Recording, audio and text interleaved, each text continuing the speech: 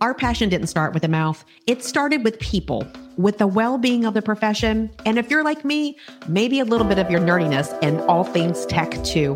We all want to love what we do, but the truth is, burnout, people problems, and glass ceilings can keep us from doing what we set out to do. So let's get back to the heart of connection. Welcome to the Dental Handoff. This show is about passing you the knowledge, the habits, the systems, and the strategies to lead your teams, lean on your tech, and listen to your gut while you take care of people and truly the overall health of our communities. Let's stop using the wrong end of the toothbrush, y'all. My name is Dr. Kelly Tanner. Oh, and uniquely, I'm a dental hygienist too. You can consider me a guru in the dental and leadership industry. With over 3 decades of experience, my goal is to take you to the next level by empowering growth, perspective, and confidence.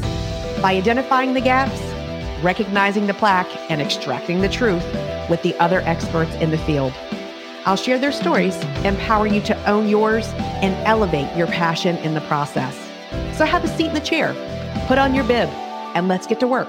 Welcome to the Dental Handoff. I am Dr. Kelly Tanner, and today I have with me the Anthony Palatta. Anthony, thank you so much for being on our show today. Also, thank you for having me here. I'm very excited as well. I met Anthony through a mutual connection, a referral of one of our mutual colleagues at Creighton University in Nebraska.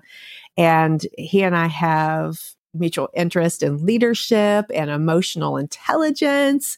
And when I met Anthony, I told him, I said, listen, if you've ever thought about this, can you please be on my show? Because you have such a unique career path and background. And what I've learned from the majority of my guests is that sometimes it's not the path that you thought that you may have taken when you first started out, right?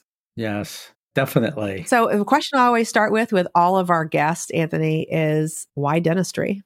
Dentists get asked that their whole career.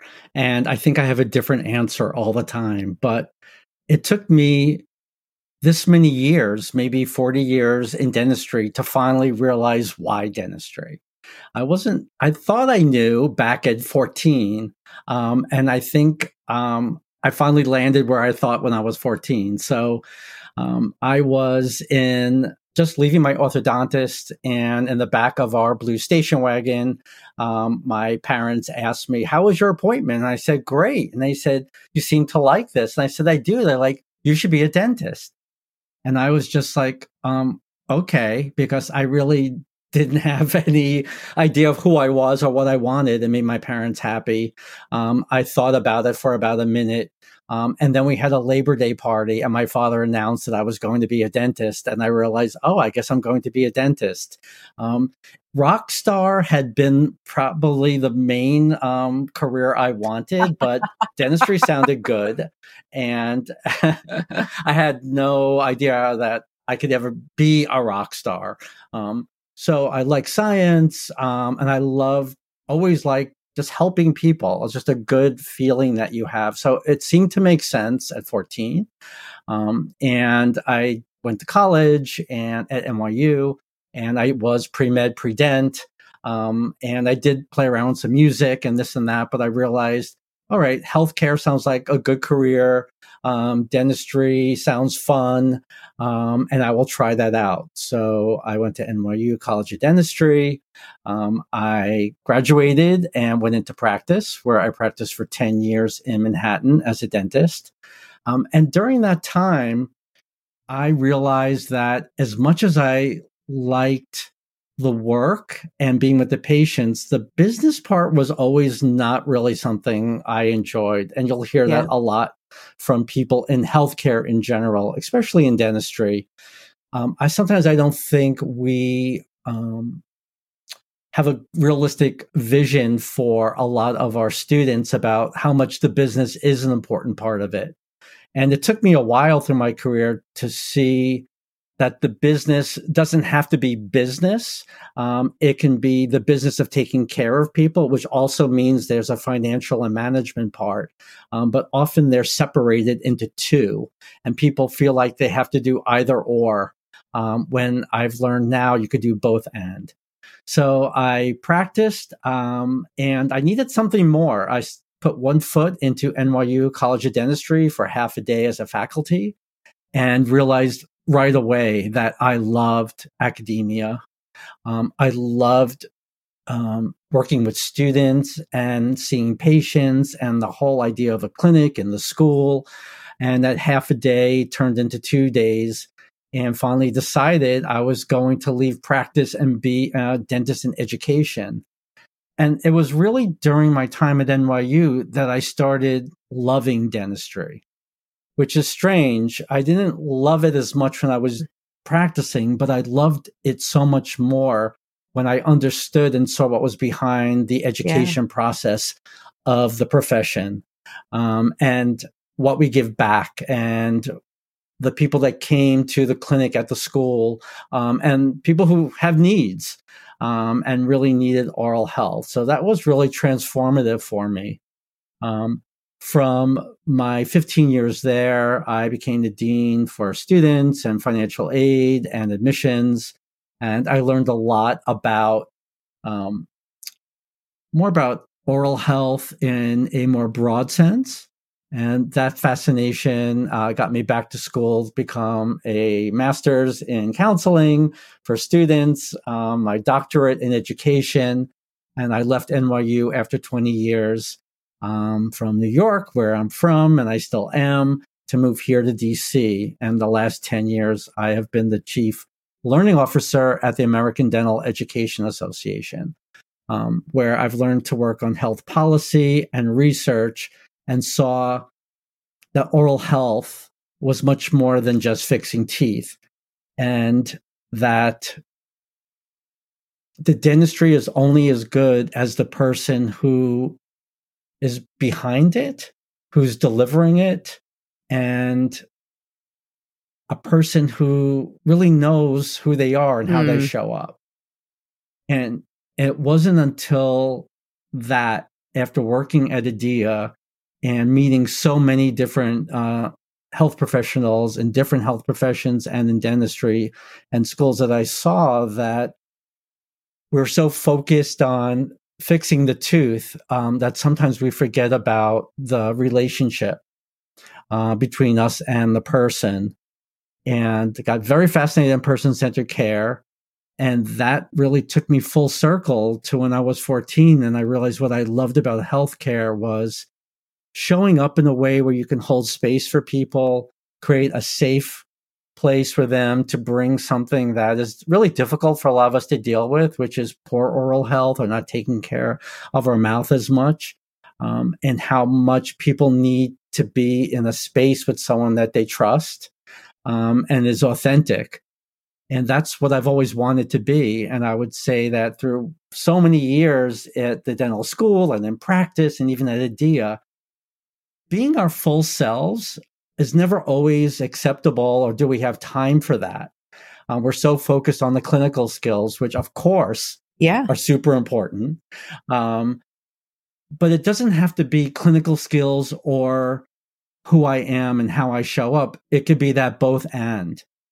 And that really got me thinking that after my 10 years at IDEA, and sitting down here where you see me now in my man cave, which is also my office now, that during COVID, I quit and said, I need to do what I've always wanted to do, which is how do I help improve the patient and dentist relationship? How do we make healthcare, oral healthcare, or practicing dentistry much more fulfilling for the practitioner as much as for the patient?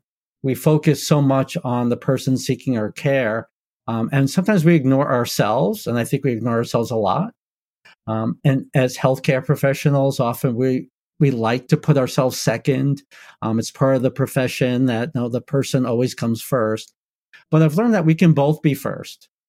And I think COVID really showed how hard we are on ourselves as professionals, how vulnerable we hide that vulnerability, how we don't always appreciate the team that we work on and how important everyone on our team is.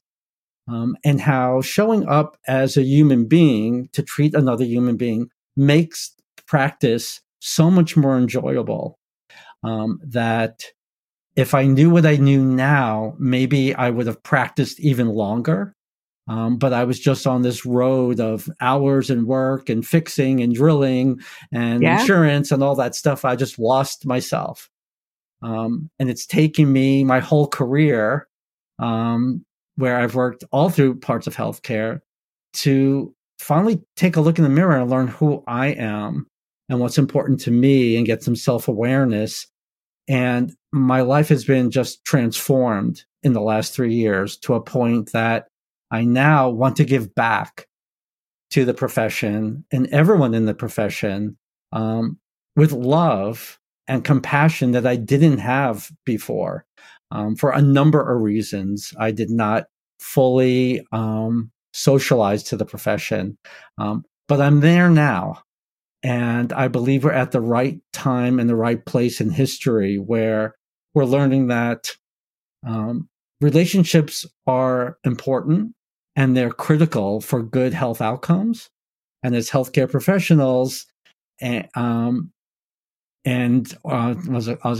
robotics and AI start taking over some of the things that are more technical and clinical, what's going to be even more important is who we are, how we show up, and how we hold space for those who seek our care. And that's my gift back to a profession that has given me so much over 40 years. I feel like I'm finally the person I was at 14. In my mind, I'm actually living that person now. And now I'm ready for the profession. And what I really want to give to healthcare is what I'm doing now.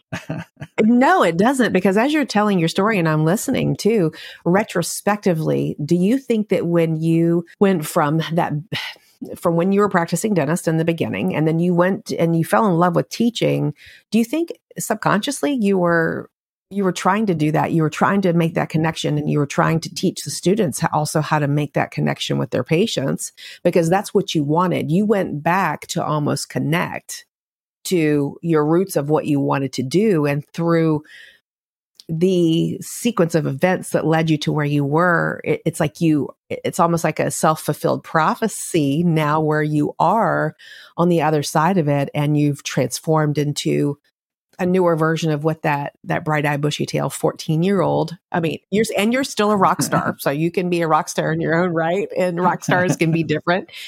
But that you were sort of looking for a place to find and be yourself in through all of the stages that you went through. Do you feel like that could be true? I think it's very true. I didn't recognize it, though. When you're on the path, you don't recognize that you're on the path. At least when you're younger, you're just trying to survive half the time, and you're still learning who you are. But I made a lot of the right choices that at the time did not sound like the right choices. When I stopped practicing dentistry, I got a lot of pushback from other colleagues, friends, family. They were all worried and concerned. How would I survive? How could I go back? It was like going backwards to them. It was against all odds. I had student loans, which I could not pay off as much. I had to slow that down. I had to change my entire lifestyle. I was living like a fancy Manhattan dentist, and sold almost all my things and moved to the Lower East Side, living in a walk-up on 14th Street and Avenue C.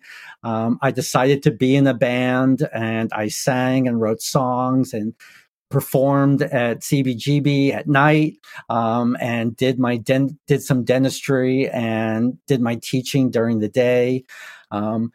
It was just, I was following a path, almost like a spiritual path, although I didn't really have that thought in my life. But I had, after doing the practice and not being my full self, which we can talk about if you like, I was finally me. Absolutely. And I had to find me to come back to the profession, to be the healthcare provider I wanted to be and was afraid to be.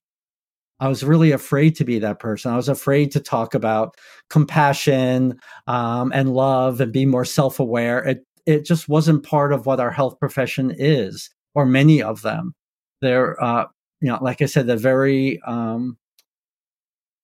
sort of the old school idea that healthcare professionals could always be right. We have to be autonomous. We're a little authoritarian. We have to keep things controlled. We can't show the sweat. We can't make mistakes. And I don't think that's really helped us very much. I think we really saw the burnout during COVID that we've all been experiencing for decades before, but it was like kind of hidden behind this mask that we're supposed to have. And I meet a lot of healthcare professionals who love what they do, but they don't love themselves, or they're happy with their work, but they're not happy with their lives. And I wanted both. As you mature, you learn, hopefully. And I just saw too many people through my 30s and my 40s who were living like mediocre. Everything was mediocre. Their relationship was fine. Their work was fine. Everything was just fine. And I wanted more than fine.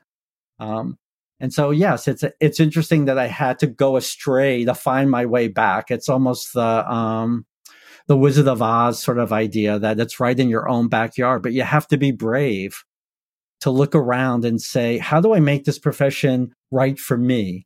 Because there's so many things to do in dentistry and oral health. And finding yourself opens up all these hidden doors in the profession that I don't think are that visible, that easily visible. Oh, the hidden doors. Well, Anthony, it is an applied science, right? Exactly. Right. Where's the evidence? You're right. And so I think in all of it, it's you learn through these different experiences and you come to this aha. And I think COVID sort of forced a lot of us to stop and look and say, am I happy? Is this really what I want? And so with you, I listened to a particular speaker and he talks about a marriage where you're marrying yourself, your marriage, and how that's important to have that self-love and to come back to the essence of who you are and your giftings. And so you got to learn all this other cool stuff behind the mirror, but it was actually just applied in different ways. And you were sort of flexing yourself in those directions. And then you came back to the gift that you originally sought after. And you just made this, it made such a difference. And the way that you're applying it and that you're applying it now moving forward. So how does a person, I know every experience is so different, but you have extensive research and knowledge and some of the psychological background and the pedagogy of things.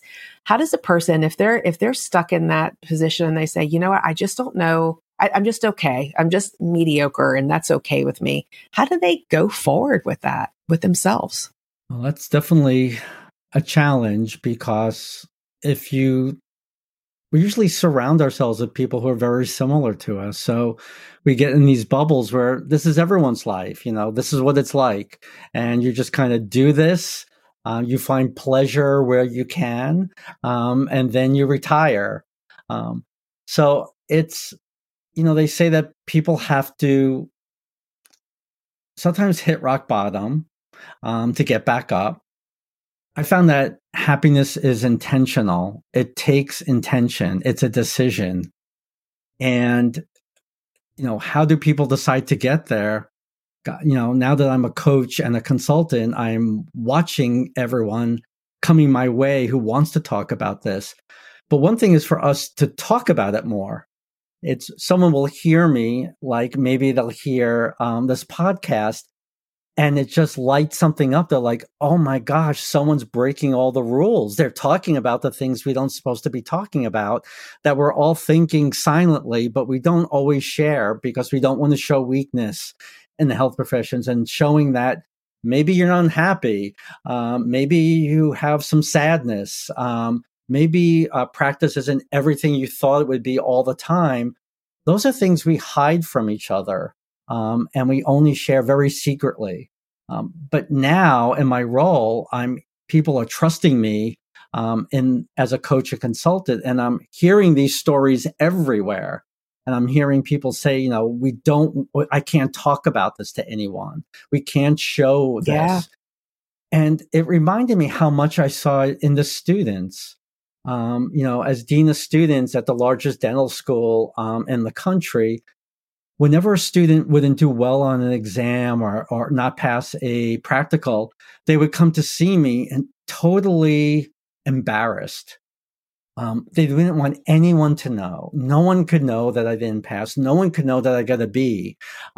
There was this already culture that they were feeling just in the school alone that we had to all be A plus. We all had to be really smart all the time. And there was no place for them to actually realize that, those things don't make you the best person, that everyone was failing. I was seeing everyone's tests. And I would tell students that. Right. I said, I know 40 other students who did worse than you, and they would be shocked. And now I'm working with faculty and deans who are sharing with me, I'm stressed. I feel like I can't carry all this weight on my shoulders alone. I have no one to share that with. This sort of shame that we carry with us about, again, not being these perfect human beings, these perfect healthcare providers. So the work that you're doing by having this outlet for me to talk and for me to share my vulnerability a lot more often opens up so many avenues. And again, as you mentioned, with COVID and so many people on their knees after COVID, this is what I find a lot of schools are looking for right now. They are short-staffed, faculty are burnt out, the staff that are there are finally coming into their own and letting folks know we're not just invisible people walking around the school. You need us, and the work that we do is super important. And the Generation Z students who have really been raised on identity and really more self-awareness of who they are, they're coming in saying, I don't want to be a phony. I want to be me. And I want to know, what I'm getting for my value. And they're telling other faculty like, no, I don't respect you yet till let's respect each other. So you have these like faculty realizing they're not immediately up here anymore. Staff saying, I want to be up here. Students saying, I want to be up here. And it's this moment where we all want to be heard. We all want to be seen. And underneath that is we all want to be loved. We want to be able to be our full selves. But a lot of us, we don't have the tools for that. I didn't have the tools for that. I've had to learn those tools even over the last few years as I put this new path together for myself. But I've learned that you can, if you want to change, you can change. And it takes intention and it takes a decision. And I am now on that road. I am on that river. And it's amazing. It's scary. It hasn't been easy. But you have to think all the other years I spent not being my full self or not really embracing the profession and being the full healthcare provider I really could be, or being sort of ashamed of that type of that sort of healthcare provider, like showing some vulnerability. I'm realizing now that's what people really want. Yeah, well, dentistry is like other medical professions, they're trusted professions. And so with that, I think comes with the picture in each person's mind, what a professional is or does or looks like or acts like or dresses, or there's this bias that exists that it doesn't fit the box anymore with people wanting to be their own identity of what a professional is to them and how they want to care for patients. And so it's a vital role that you're playing, Anthony, to talk about your story, to talk about how you've applied it where you are now, because it demonstrates you're not just telling people to do it, you're living it. And which is it's so powerful and it's uncomfortable. And you're not always going to get the approval, but it's authenticity over approval. Right. And that's what we have to lean into. Yes. To me, authenticity is almost the new evidence in some way. And so I'll give you an example of this. I just came back from a specialist's education program retreat. So there's a health profession specialty, which I'm not going to name now.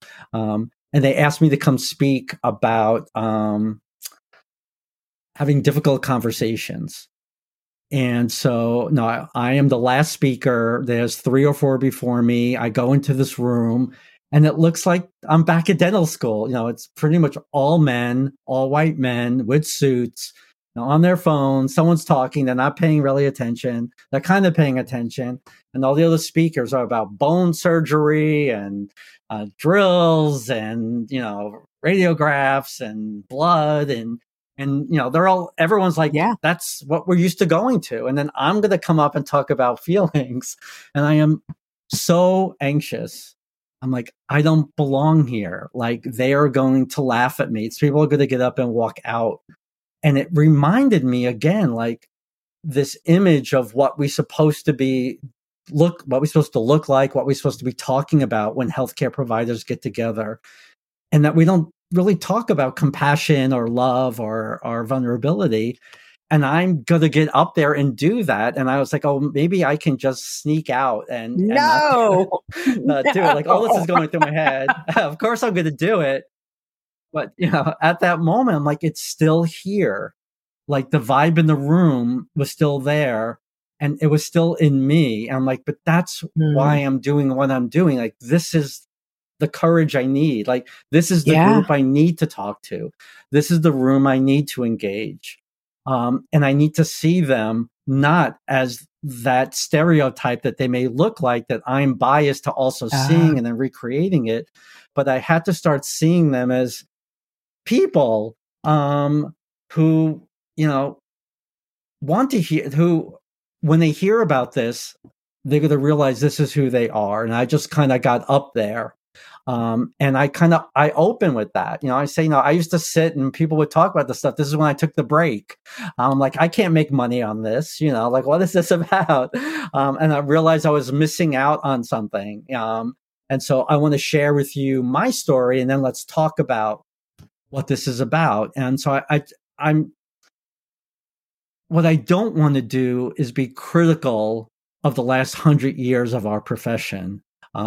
Which is very easy to do now, and say, especially through the lens of DEI, that we've learned so much, especially in dentistry. It was mostly men. It's mostly white men, heterosexual white men. That's the profession. And not only do they look that way, but there's a certain way of holding yourself up. Again, we're not vulnerable, all that stuff. And when we start talking about being more inclusive and being more self-aware, and becoming more self-compassionate, to realize first, to thank everyone in that audience and thank the faculty. When I go to the dental schools where the dean is like, could you help me turn these faculty from 50 years ago into what I need now? They're stuck in their ways. They want to do things the way they did. And it's a complaint. And I don't see it as a complaint. I see them as people, as they did the best they could in the way they trained how to do it. This is what our profession was. I am grateful for them.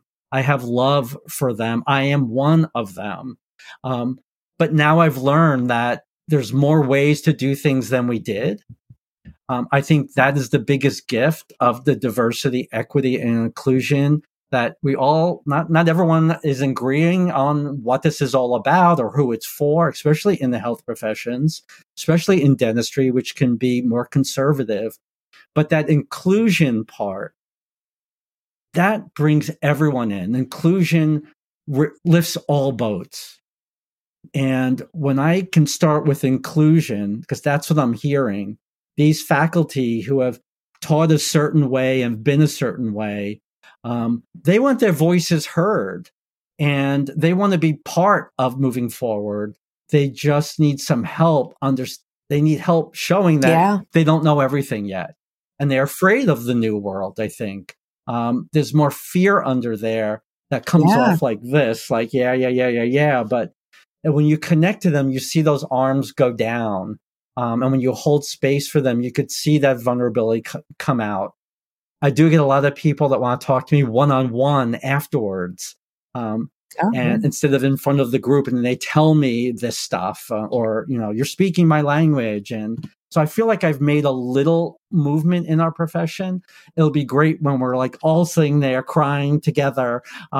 And I try to explain to them, like, we can love ourselves, we can cry sometimes, we can make mistakes, and we can make a lot of money. We can do all of it. It doesn't have to be one or the other. I mean, you're caring for the patient where they are, not making money. Like, I mean, you're doing what's right and what's ethical, but you can be yourself and do that. And I think that if you are more yourself, then it's going to be more of a trust transfer from you to the patient, because they get to know you. They feel like they're not just a number 2 DO and sitting down in the chair, that you're connecting with them, because it's like, that's what life is about connection. And many dentists and offices that I work with, they say, I'm tired of not knowing my patients' names. I'm ready to slow down. And so that's where that connection and importance, and that's what they're really saying by saying that, is that I need that human connection. Help me find it. Yes. Yeah. I think we all want more of that. And what's interesting, it was, again, right in front of us. If you really are paying attention to the person that's at the desk, to your hygienist, to the assistant, they have been building relationships. They've been more relationship oriented. And in so many ways, we sort of subjugated that to them. Like, well, you get to know them and talk. And again, it's like another whole conversation about sexism in healthcare. But, it was right there. I like, why isn't the person dividing the care also part of that circle? Why did we leave that for other people? And we're just the surgeons. Yeah. And again, it goes back to time. It goes back to money. Like, I get all that stuff. But we're never going to break out of it until we do, I think, some of the self-work on ourselves. And somehow time just expands. I can never explain it, but when you show up and you really do feel curious and open, and who you really are, and you work and you do your dentistry, somehow you get everything done in the same amount of time, except when it's done, you don't feel like you have to go stretch your neck and, grab a quick smoke or get your phone or whatever it is you need to reduce the stress. It's like you're managing it as you're moving along, because you're working symbiotically with everyone else. Yeah, and it becomes easy. You're not working against, you're working with your human nature of who you are, instead of fighting against it as well. This is so interesting, Anthony. I mean, I'm going to have you back for another segment when you have time, because I want to go into some of the topics that you speak about. I know that you consult, and tell our viewers and our listeners a little bit about what you help businesses and organizations and individuals do. Yeah, well, I am working with healthcare education programs. So I started with dentistry, and now I'm working with vets, optometry, nursing, you name it, all the healthcare profession, but mostly in education. And what I've helping them with is, how do we build something called institutional well-being? How do we create well-being for everyone in the building? Everyone that's working together. And what does well-being mean? It starts with helping people become more self-aware of how they're showing up, because you can only change yourself. So all the complaints that I might hear from folks, when they're done letting me know what all their problems are, why they need me, I will then ask them, so how are you contributing to the problem? It gets very quiet. But the truth is that usually the leader or the people that are calling me in don't see how they're contributing to that. So my work is, how do we bring compassion to ourselves first? And then how do we learn how to listen, how to communicate with respect, how to hold space for people, how to have challenging conversations that are actually fun. How do we restore relationships instead of be punitive? In other words, how do we build in compassion and well-being in our policies, our procedures, how we show up, how do we treat each other, so it becomes part of the culture, so that we socialize our students, and then they're delivering that to the people that seek our care. Yeah. So it's trying to connect the dots from the individual right down to that person seeking care. So a very subtle way of trying to transform our profession into one where we don't have to be stressed out all the time. We can actually have a great time practicing. Absolutely, for years. And because if you enjoy what you're doing, what never work a day in your life. And that connection, I think, just makes it easy, because you're not that there are certain days that are harder than others with anything that we do, but it makes it enjoyable. You connect within yourself to inside of yourself, like you said, self connection. And then that sense of self can connect outwardly with others. So what important work. And you are an example of whatever you want, go get it, get after it, and seek it, because you've been setting it up in the background, I think, for a long time, Anthony. Yeah. It took me a long time to get here, and I want to help people get there quicker. You don't have to wait 40 years. But sometimes to wake if you up. do, then it is, But I think the important thing is that you didn't just learn it and keep it to yourself. You're creating that ripple effect for others, because that's what this whole life is about, is that legacy that you're leaving behind, that life of significance. I take that as a compliment too. So thank you. That's a nice thing. Oh, you totally should. It's an honor to be with you. And for anyone who wants to reach out to Anthony for what he is doing with his services and what he does to help, if you're identifying with what is saying and say, I need more of that in my life or my group or my organization, his contact information is in the show notes.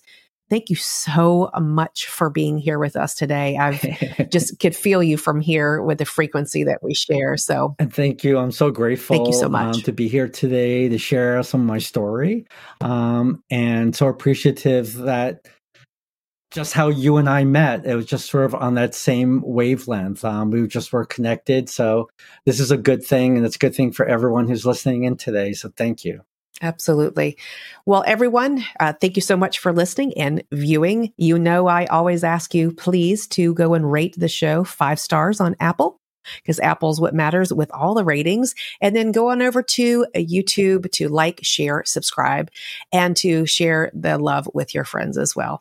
Thank you for all that you're doing, each of you, to care for our communities, for the health of so many people, and sending everybody love. Have a great day. Bye-bye. Bye-bye.